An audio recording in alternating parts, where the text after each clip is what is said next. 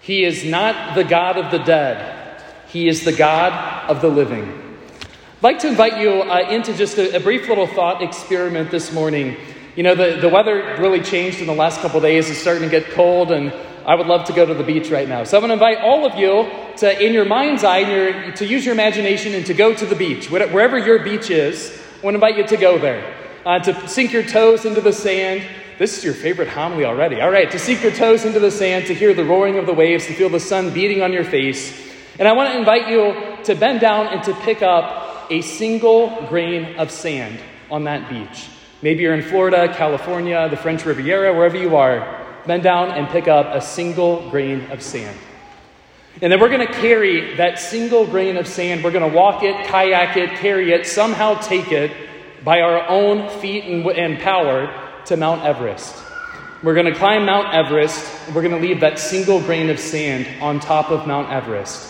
And then we're going to kayak, swim, walk, whatever we did, back to that beach. And we're going to pick up another grain of sand. And we're going to do the same thing. How long did that take? To take 2 grains of sand to Everest and back? I don't know, maybe like 5 years. Whatever, Father. How long would it take to move that whole beach? Individual grains by individual grains. By our own ability just to move and swim and kayak, whatever. How long would it take to move that individual beach on top of Mount Everest? I don't know, Father. 700 gazillion years, something like that. It'd take forever, really long time. Brothers and sisters, 780 gazillion years from now, or however long it takes to move that beach grain of sand by grain of sand, however long that takes, after that, eternity is just beginning. We cannot fathom what we are playing with the life that Jesus has given to each of us. And so today we are called by the church to really acknowledge and to reflect on when I see this invitation from Jesus to follow him to eternal life, do I actually acknowledge what I am playing with? Do I have any concept of actually how big eternity is? That 480 billion years from now, eternity is just getting started, brothers and sisters. We have one life. And the freedom with which we live that life is a very real freedom. And that freedom is literally the power that God gives us to choose to spend eternity with him or eternity without him. And he will not force himself into that amazing power of freedom that he has given to each of us.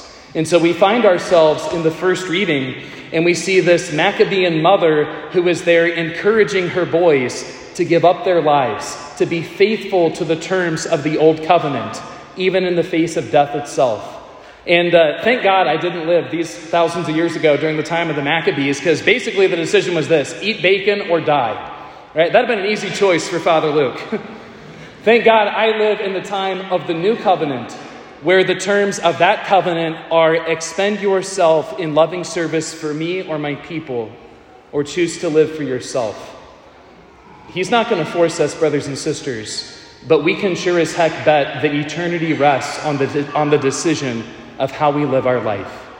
And so I invite you to consider this day, do you only see the no when it comes to walking with Jesus, or have you given yourself permission to see the yes? What does that mean? You know, we kind of live in a cultural moment where it's famous the Catholic Church's stance on all the moral issues. You can't do this, you can't do that, you can't do this, none of that, you can't do this either. And it would seem that the Catholic Church sometimes is known for just like blind submission to a bunch of moral rules that don't make any sense. Brothers and sisters, do you only see the no, or have you given yourself permission to see and to joyfully live the incredible life that is given in the yes? Okay, another example of this, maybe what Father Luke is getting at today, think of the day that you got married. When you pledged your life in fidelity forever, until death do you part, on that day, did your family and friends, did they come to you and did they express their condolences? And did they say, oh, we're so sorry that you're forsaking all other options and that you're only choosing one now for the rest of your life? Oh, that's so sad. You have no other options. This is it for you. No, right? Of course, we celebrate the day that somebody gets married. The day that they choose in their own freedom to forsake all other options, to give their lives for the one that most matters to them. And we still acknowledge in our culture today that that is noble, that that is beautiful, And that is a tremendous source, not of like apology and expressing sorrow. That's an incredible expression and opportunity for us to celebrate and to express joy. Brothers and sisters, do you see your walk with Jesus in this same way? Because a lot of times, right, the narrative is sold in our culture today that when we choose to give our life in friendship to Jesus, when we choose to let him lead, to actually give him the reins of our life and to let him be God, that only is going to lead to suffering and to death. And we just heard in the gospel today, he is not the God of the dead. He is the God of the living. To him, all are alive. And so just invite you to acknowledge maybe that tension that is present in a lot of minds and hearts in our world today. When I walk with Jesus, when I choose to give my life to him, when I choose to let him call the shots for my moral living, when I choose to pledge my life in faithfulness to his gospel and to the terms of the new covenant that we celebrate every time we come to Mass, when I choose to live for him first, is that the way to death? Look at Mother Teresa. Look at John Paul II. Pick your favorite saint in history. And do you honestly want to make that claim? That following Jesus is the way to death, to mindless suffering, to pointlessness, and to nothing that you gain for eternity. Brothers and sisters, he is not the God of the dead. He is the God of the living.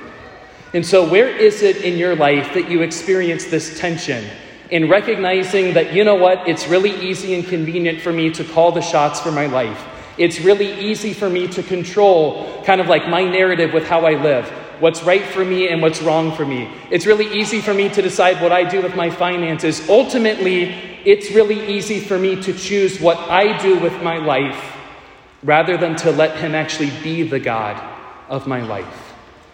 Brothers and sisters, I will never forget kind of the shift that happened in my own heart as I went from running away from Jesus' plan for my life to actually giving him permission to call me to whatever it was he wanted me to do with my life. And really kind of that moment happened when Jesus gently and mercifully held up a mirror to me and kind of said, you know, Luke, you're telling me that you're open and you're telling me that you'll do whatever I call you to do with your life. You're telling me that you trust me. But why is it when you pray, it sounds so much like this? Jesus, I'll do anything. I love you so much. You're the God of my life. Please not the priesthood. Please not the priesthood. Please not the priesthood. Anything but the priesthood. Jesus, I love you so much. I'll follow you anywhere. Brothers and sisters, that is not openness. That is not the Christian life. And so I don't know where it is in your own mind and heart that you're kind of dictating the terms for life for Jesus. Maybe that's in how many children you're going to have.